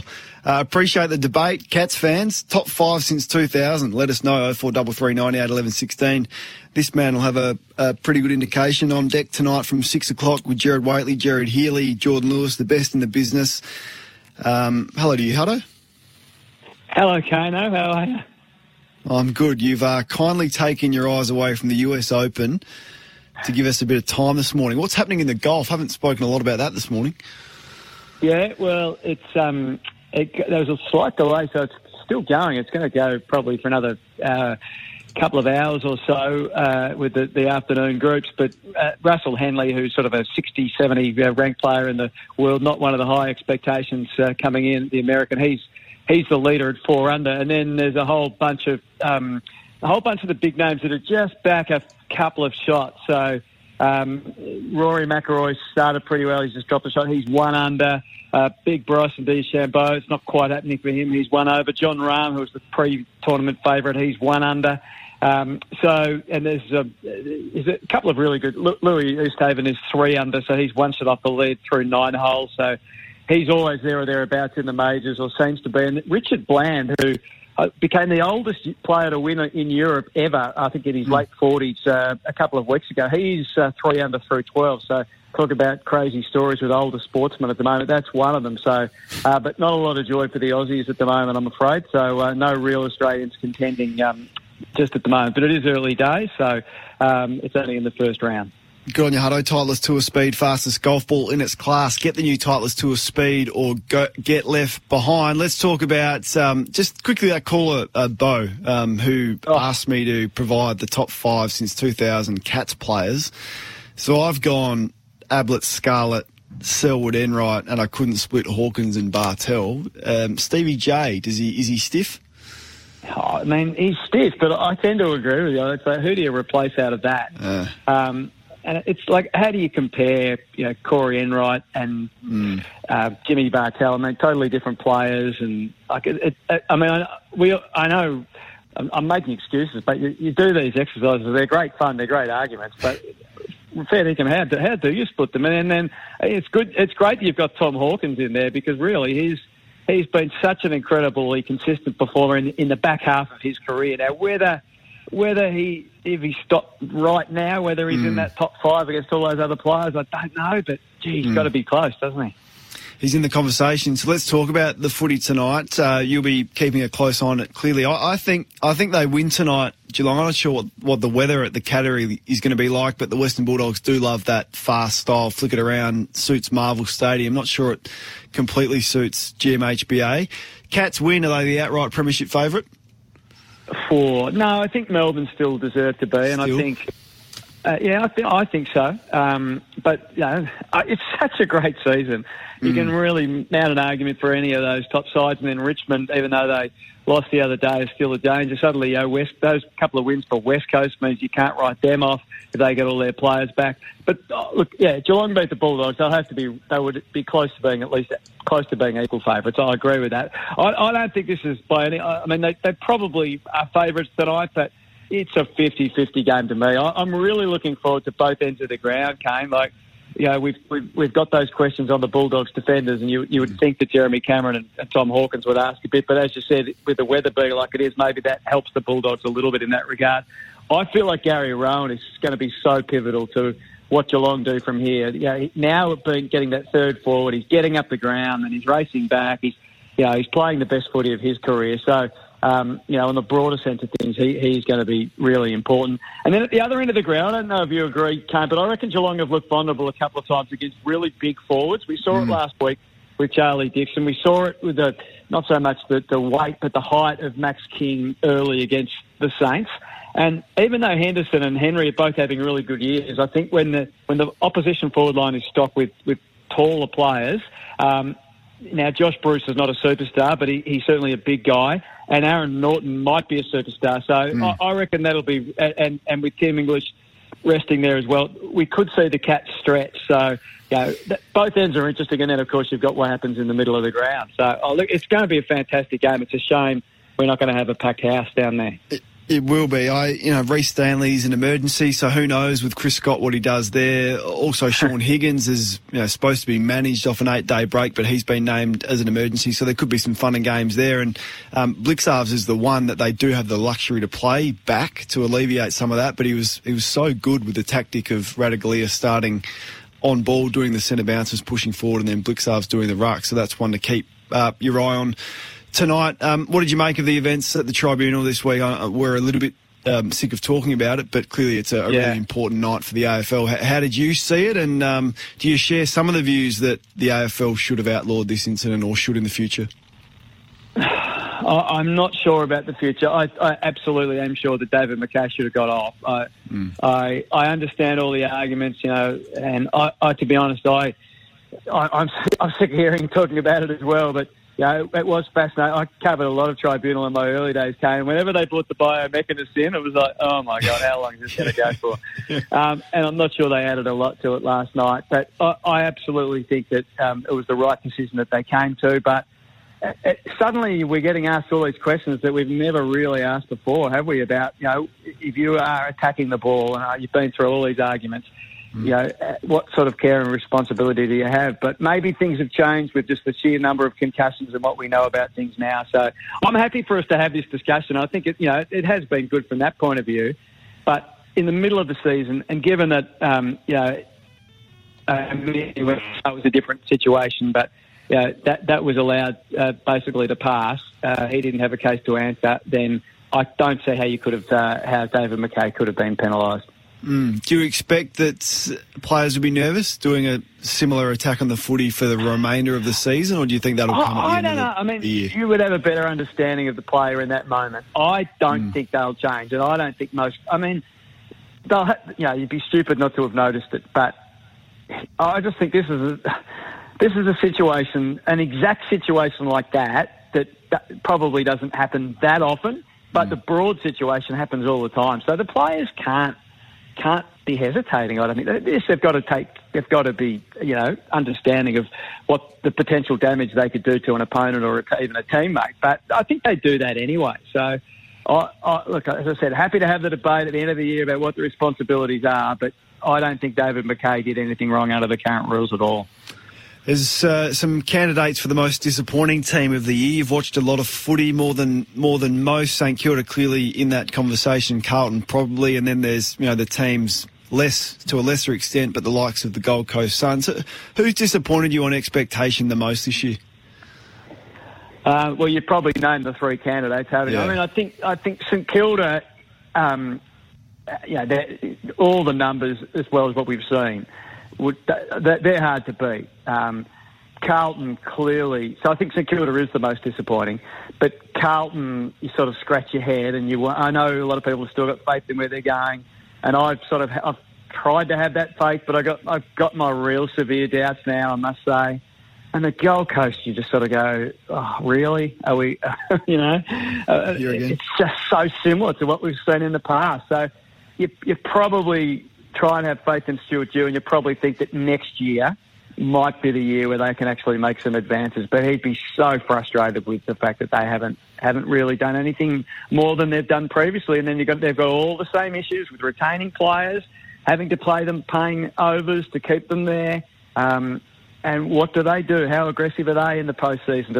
Do they target more players? They can't target more in Rory Atkins' age group. They've got to go target players in probably slightly younger than that or slightly better than that if they're going to bring players of experience in, and we know they're going to then face salary cap issues. So it does really worry me as to where they're going as well. But hey, Kane, when you've got 18 teams in the competition and it's so close, every year we're going to have teams that get off to a poor start, can't get things going, have a few injuries, and you think the world is the world's fallen in on them. And the real skill is being able to understand whether it's a long-term problem or whether it just takes a little bit of a fix, a reshape in one of the areas where you've got to improve your footy club. And that's the skill, isn't it? Really knowing where you are. Absolutely, and takes strong leadership to be able to do that. Hardo, outstanding as always, mate. I look forward to the footy tonight. Hopefully it's a ripper. Yeah, hopefully it will be, and hopefully the Cats by a point kick after the siren. Cats by a point. I think they might do it a little bit more comfortably than that. AFL Nation's Anthony Hudson ahead of the huge one tonight. The best call team in the business, Jared Healy, Jared Waitley and Jordan Lewis in action tonight. We had a caller, Bo from Queensland, I think it was, who put me in an impossible situation to name the best 5 Cats players since 2000. Nick, can you help me? Yeah, well, what's the top five key? The only thing, if you've got Tom Hawkins in there, surely the argument for Paul Chapman ahead of Hawkins, I would think. Yeah, my top five, Selwood, Bartel, Scarlett, and then Enright. Okay, yeah, no, well, you're not going to get any complaints from me. I saw similar. Just Tom Hawkins' numbers are extraordinary. When you look at what this man is doing, he's coming up to game 300. He's kicked 632 goals, which puts him, I think, about 23rd or 24th all time. And he just does not look like slowing down. What a player he's been. But Paul Chapman, all that, Norm Smith medals, Bartel, Brownlow, I get it. It's not an easy task, Cats fans. Happy to have that debate. I do like doing things like that. It's always fun. As is doing this with our man from Bet Deluxe. Bet Deluxe. Serious betting for serious punters. BetDeluxe.com.au. Gamble responsibly. Download the new Bet Deluxe app today. Gamble responsibly. 1-800-858-858. Should you have any problems. Paul, welcome, mate. What's the footy telling us tonight? Very good morning to you, Kane. Yeah, big game tonight at GMHBA Stadium. We're finally going to have a crowd for this one too. Geelong, the $1.59 favourite with betdeluxe.com.au. Bulldogs, the outsiders here at $2.36, but the money has come for the Cats at the line. The -8.5 has been $1.91 into $1.89, and the Bulldogs at the +8.5 at $1.91. And the first goal scorer markets as well. Jeremy Cameron and Josh Bruce tied up the top of the market. $7.50 for Jeremy Cameron, $8 for Josh Bruce, and then Aaron Norton and Tom Hawkins at $8.50 and $9 respectively. We've got a little special in this game as well, Kane. If you reckon Jeremy Cameron can kick 2 or more goals into a Cats win, $3 on offer for that one there. Max bets apply, but a good special to get us underway for the football this weekend. He's on fire, coming off 5 last week on Thursday night footy, one of the hottest players in the comp. What about the racing at Flemington? Indeed, yeah, we've got the Creswick Stakes there. The favourite is Curran. He's been $5.50 into $4.60. There's also been a little each-way nibble for a horse called Pioneer River in that race. It's been $8.50 into $8 with betdeluxe.com.au. So that's race 7, number 1 at Flemington, and race 7, number 4 at Flemington. And don't forget as well, if you run 2nd or 3rd at Flemington this weekend, Kane, money back up to $50. Offers like that only at betdeluxe.com.au, Kane. So another big weekend of AFL and racing action. Good on you, my man. We'll speak to you next week. Bet Deluxe, serious betting for serious punters. You can download that new Bet Deluxe app today. Gamble responsibly. The number's 1-800-858-858. 23 minutes past 11 o'clock. Taking your calls right now. Let's go to Brock, who's on the road. He's a massive Saints man. Hey, Brock, question to you. Did you tune in for the question and answer with Brett Ratton last night? What was that? Sorry? Tune into the what? St Kilda had a members forum where they had Simon Lethlean, Brett Ratton, and the members were available to log on. Did you tune in for that? I got the email, mate. I was at footy training, so I didn't get to. But yeah, I just want to make note, mate. What Caro said earlier in the week. I don't want to be insensitive, but I 100% agree with her. If we want to be a ruthless finals football side, we can't have our leaders and our key players not willing to put their hand up to play arguably the biggest game in the context of our season. We're on the ropes, and, a 1-point game, we need our better players out there, and I just think it was, without being insensitive, weak as piss from Seb Ross not to be there. It's a minority view, and your language at the end is perhaps stronger than I would have used, but I agree with Caroline's thoughts on it. On Monday night's edition of Footy Classified, she had done a lot more background on it than what I had done, so I took her for a word, which is clearly proven to be correct, that some St Kilda officials were questioning whether that was the right thing to do. And for those that have piled on, and there's been many, hundreds on social media and other media figures that have gone really hard on this issue, and a lot of it, I think, is to get themselves some Twitter likes, to be honest, because they know that's a popular view. It was absolutely in the public interest, is what I would say. If you've got two leaders of your footy club missing a game to be with young children and the club isn't happy about it, then that's what a good journalist does, is provides that information to the footy world and the footy public. So to pile on to her for having that view was, I thought it was out of line, a lot of it, to be completely honest with it. And I know that's a minority view, or not even a minority view. I think a minority public view is what I would say, because I think there's a lot of people that agree with her that just aren't brave enough to say it, and that's what separates her as one of the best in the business and probably still the best journalist in the game, because she's prepared to be brave enough to say it when most others aren't. That was my view on it. I understand it's not a popular one, but that's not what I'm here for. Sam's in Ringwood. You want to speak about the Boomers squad heading to the Olympics, which has been trimmed to 19. Is that correct, Sam? Yeah, that's right. I just wanted to talk about, the Boomers squad. It's looking pretty good, I think. I reckon definitely a threat for the take out the goal, like with Aaron Baines, and then you see like Mitch Creek, Daly, Simmons, like Matisse Thibault from the Sixers, who's a defensive beast. And then like young boys like we got Duke Reese coming in, and then we get Dante Exum in, Josh Green. We've got some good talent in there. Yeah, no doubt. What's a acceptable result, do you reckon? Can they win a medal? I definitely reckon top three. Like, there is 100% a few countries this year that will bring their A game. Like, I think Canada are a bit of a dark horse as well, along with USA, and then Spain, Serbia, they're always up there. But I definitely think if this isn't our best Olympic shot, well, I don't know what it is, because, Aaron Baines is coming to the end, Paddy Mills is coming to the end, Chris Golding, a few of our older boys, Joe Ingles, so I reckon it's our best shot. Good on you, Sammy. Let's hope. Can't wait for the Olympics. You'll hear that exclusively right here on SEN. Tom's on the line. He wants to speak about Hutto's point on the Gold Coast. Tom, what was your thoughts? Hi, Kane. Yeah, just before I touch on that, I might just sort of jump into the Geelong great debate. A lot of Geelong fans sort of forget a player that did just get into that post-2000 stage, and he probably stands right in being one of the best players we've ever had, but he's definitely the most important player we've had, at least for the last 20 years. He only went by one name, and that name was Whiskers. And it was because of that name that Geelong is arguably still around today.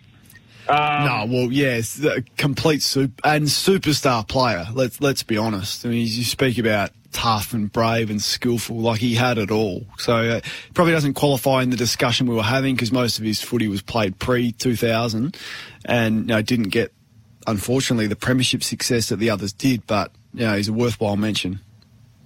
Yeah, your thoughts on Gold Coast? Yeah. So on Gold Coast, look, as a Geelong fan, I've always had a bit of a vested interest with watching Junior up there trying to lead the charge for a good decade, and I think it pains a lot of. I think we all want to see Gold Coast has some success, because we want the AFL to be right in their investment, and I just think.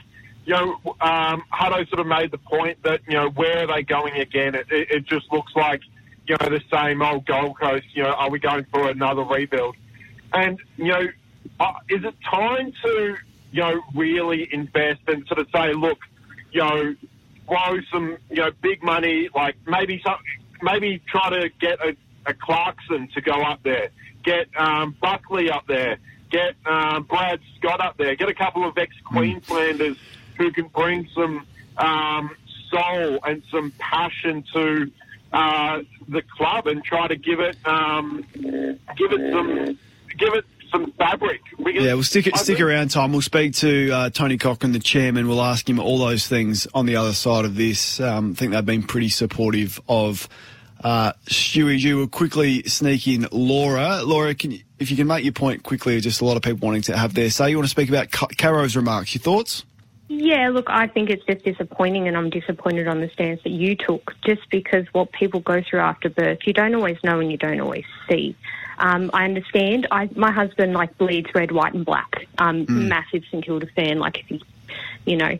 And he understood too. Like, I had a lot of complications after birth, but, you know, people don't go around telling everyone that.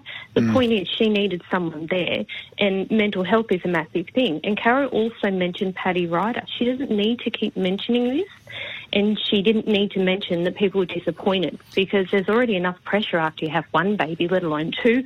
And a lot of it's biological, like your body does stuff that you can't help. So how do we not know that after having two babies, you know? So I think it's disappointing that people are missing the fact of this woman needed help. Regardless, she wanted her husband. Why are we questioning that?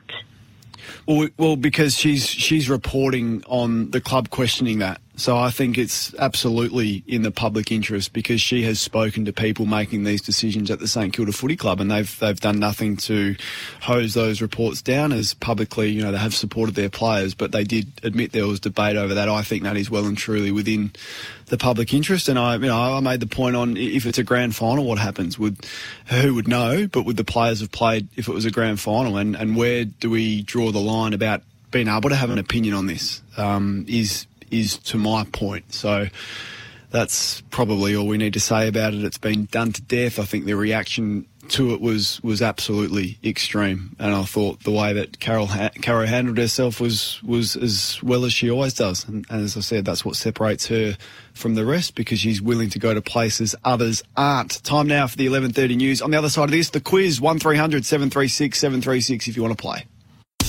Now it's time for Chad's Brothers Quiz. Rapid fire, lots of clues, because we've got to get to Tony Cochrane. Can't keep the Gold Coast Suns chairman waiting. Aaron is on the line. The topic is the Hawthorn and Essendon line in the Sand game. Aaron, welcome. What year did that line in the Sand match occur? It was a great year this year. Yeah, I think it was 2004. Was 2004. Question number 2. How many players faced charges at the tribunal that game? It may have been the same number that Wayne Carey wore on his back. It was 18. 18. How much did the Bombers end up winning that game by? It was between 70 and 80 points. We'll go with 75. Wasn't 75. Let's go to Mick's on the line. He was close. Mick, how much did the Bombers end up winning the line in the Sand game by? 74, okay. 74. Good man. 2 questions away from the win. 2 players caught 4-match bans for incidents in the brawl. Can you name one of them? I think Vandenberg was right in it, wasn't he? He was in it, but he didn't get 4. Not sure how many weeks Richie got. Steve, 2 players caught 4-game bans. Can you name one of them? Simon Beaumont. Wasn't Simon Beaumont. No, he wasn't one of them. So let's go to Andrew in Sunshine. 2 players caught 4-game bans. Andrew, one of these players works a lot on SEN track, if that gives you a clue. Campbell Brown. Campbell Brown would be one of them. Matthew Lloyd kicked 7 goals on that day. Which Essendon forward kicked the next most? Any clues, Kane? No. Okay. Left footer. Scotty Lucas. Scotty Lucas would be correct. You didn't need any clues, Andrew. We'll sort you out.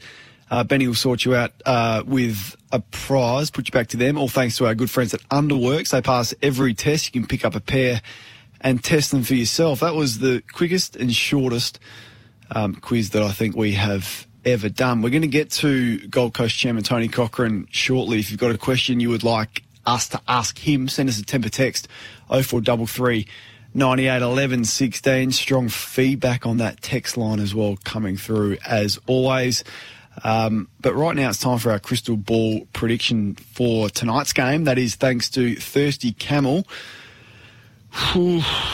Well, I saw Geelong play live last Thursday night and I couldn't have been any more impressed by what I did see. I think they're going to get better the year goes on. They've got 5 games, including this one, left for the rest of the year at GMHBA. They only travel 3 times, a couple of games at the MCG. Patrick Dangerfield is going to get better. Cam Guthrie's back into the side tonight. They got depth everywhere. Higgins is not playing, Narkle's not playing, or he's the sub. So the Cats, I think, win tonight and skyrocket themselves over Melbourne into premiership favouritism. That is my prediction tonight for Thirsty Camel. What's yours 0433 98 11 16 is that number. Coming up next, we're going to speak to the outspoken chairman of the Gold Coast Suns, Tony Cochrane. One of my favourite footy personalities is the Gold Coast Suns chairman. It is now Tony Cochrane AM, after Tony received the Queen's Birthday Honour for significant service to sports administration and to the entertainment production. Tony, congratulations and thanks for your time. Oh, thanks very much. Good morning, men of the Great South. How are we? We're good. What did the honour mean to you, mate, and what was Monday's events like? Well, you know, I was blown away. I had no idea it was coming, and it was just wow. It was a huge pick me up, and I'm enormously humbled by it. And you know, it really reflects so many great people that I've worked with over so many years. You know, they've all got a part of that too, because you only get things achieved and done in life if you can build a bit of a team effort around you, and certainly I've been very fortunate. I've had a lot of great people that I've had the pleasure of working with over many, many years. Too many years, in fact. I like to think I'm only still 35, but the birth certificate says otherwise. Well, it does. You've packed a fair bit in, Tony, in terms of your achievements. And you've been outspoken once again, and a lot of us here in South Australia and by extension Perth and other parts of Australia agree with your thoughts that if Melbourne can't hold a crowd and be at a significant one of probably 75,000, the grand final should move elsewhere. Came with a bit of backlash, of course, so they're very protective, Tony. Very protective. My God. It's funny. I don't see it as being outspoken. I just see it as good old-fashioned common sense, which is not that common these days. But the truth of the matter is, you know, I feel bloody sorry for the Victorians. I mean, you know, their government over there have done an appalling job. In case, you know, nobody's done the numbers, I've spent about 162 days in quarantine, and the rest of Australia on average has spent 14. So they might think they're gold medalists at it, but I'd suggest that they wouldn't even make the team. And I think there's a real chance yet again. You know, I won't be at all shocked if the grand final has to be moved for the second year in a row. And I was asked, you know, as I'm apt to be asked, so I'm apt to also tell the truth when I get asked these things, what should happen? I said, well, it's got to be SA's turn and WA's turn to have a real fair dinkum crack at landing the grand final, either at Adelaide Oval, which is an absolutely outstanding, stunning ground, or Optus Stadium, which is equally a superb venue. Tony, how have you viewed Gold Coast season so far? No, I was really... I didn't think we'd make the 8 this year, but I thought we'd be, you know, hammering around the edge, causing some upsets that created the 8. So I guess I was personally looking for sort of, you know, getting to more like 9 or 10 wins for the year. So, you know, I've been really, you know, you can't hide it, you can't gild it. It's the truth is that myself and, more importantly to me, our supporters and our members are, you know, very, very disappointed with the inconsistency. The inconsistency of the season is what's got us. We come out one week against Hawthorn and we look terrific, and then the next week against Freo we look like we're clueless. I mean, you just can't play AFL at that standard and put in performances like that. That was an insipid performance on the weekend, and I'm being kind. So we want a lot more, and now we've got a really hard task in front of us because we've got 10 games left, and I think if my memory serves me correctly, we play 7 of the top sides in those 10 games. So we've got a pretty tough run home, but, you know, if we're going to start to stand up and be a side of the future, which is where we want to be, we're going to have to really put in some performances in the remaining 10 games of the 2021 season. So it's strong language, Tony. We've seen Carlton announce they're doing an external review, which has raised a few eyebrows that it needs to be external. Are you constantly reviewing on the back of your comments there, words like insipid? Are you reviewing everything that's happening within the footy department and the playing group right now? Yeah, look, I think we are. We're not... Please also understand we're not throwing the baby out with the bathwater here. We think we've got the right people in the right places, and we've got, you know, everybody's got to remember we're not only a young club, but we've got an awful lot of young people in key roles. You know, Charlie Ballard, who's just tipped over the 50-game mark, you know, has pretty much played centre-half back all this year.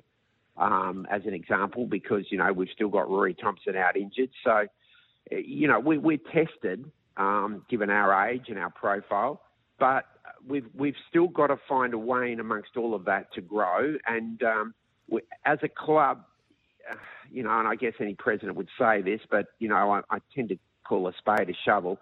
But as a club, I really think we've made some huge gains. I think we're understanding of the whole process a lot better now. We're in our 11th year, and we are developing better people and better systems. And we've got a terrific CEO in Mark Evans, and Stewie is in 3.5 years in. And I almost completely discount his first year because, as soon as I say this, you'll remember it, but we had to travel every week because the Commonwealth Games was being held at Metricon Stadium. So that was mission impossible that year for him. So, I think he's sort of 2.5 years in, and, I've got a lot of time for him. He's got a lot of really wonderful qualities, and I think one of the problems today is people don't give coaches enough time, and they're onto their case, and they're seeking miracle treatments and miracle works. It's not that long ago everybody wanted to send Damien Hardwick packing from Richmond because he couldn't coach. It's funny how those people aren't around much these days talking about he can't coach. So you've got to sort of toughen it out. Nothing easy in life comes because you sit on your backside. It comes because you do the work and you make the effort and you get there. What's happening with his right-hand man, Josh Franco, Tony, and the assistant coach there? Will he see out the season? And what's your view on what's transpired? Can you shed some light? It's actually pretty simple. His family, particularly his wife, want to return to Adelaide, and we respect that. Hasn't they're missing family in Adelaide and the like. So he has told us that, and the family have actually, these school holidays are moving back to Adelaide, and Josh is going to stay on. He wants to finish out his year. We want him to finish out his year. He's a valuable member of our club. We're very, very disappointed to be losing him. But at the same time, if people need to move for family reasons, I learnt long ago, you're wasting your time to get out some 4-inch nails and try and nail them to the floor and say, no, you've got to stay, because that just doesn't work either. So, Josh will finish up at the end of the season. He's been a great part of our club. We've really enjoyed Josh, and we'll seek a replacement for Josh. Do you get frustrated? Oh, this is an obvious question, but already there's talk about Ben King been attracting offers from Saints and teaming up the King twins. We've got a couple of Adelaide clubs here who'd love to get their hands on Lukosius and Rankin. And in the past, you've had trouble keeping your squad together. Have you been forced to overpay in the salary cap what you would like to keep this group together? And how concerned are you about losing more young talent if the results continue to go this way? Well, that's a very wide question. I'm not as concerned as I was when I first arrived at the club, because the systems in place at that time and the people, the jobs they were doing, we were ripe for picking. I think the systems in place at our club now, the camaraderie that exists between the playing group, and the feeling and emotion they all have for each other and their coach, is at a very different ebb to the period that you're referring to in the past. Having said that, we have to do everything right, and there's nothing like winning to cement some of those concerns down. I personally don't believe that any of those people you just mentioned have any intention of leaving the Gold Coast Suns. The other question you raised there is, of course, under our rather somewhat eccentric VFL system that they call the AFL, the reality is that new young clubs are forever overpaying. GWS would have exactly the same problem, and God forbid if they ever put a franchise in Tasmania, I hate to think how much they'll have to pay to attract young people to that cold part of the world in the depths of winter. So it is an issue. We try and manage through it as best we can, but I reckon versus a Melbourne club, I reckon my money is 10% less. So my currency is probably about 10% less in terms of the salary cap than a Melbourne club. Tassie are pushing for a team. The NT are pushing for a team. Tony, the Suns are 10 years in, and it's come with significant challenges as we've gone through this morning. What would you say to those governing bodies that want a team in, and do you support that, the expansion? Oh, not at all. I'm well and truly on the public record. And before the Tasmanians start ringing in and sending me love letters, my issue here isn't with it being in Tasmania or being in the Northern Territory or being at Wagga Wagga or being at Broome or being at West Heidelberg. My issue is the 19th franchise. We cannot, as a sport, as an industry, afford a 19th franchise under any circumstances. The money is not there. The depth of playing group is not there.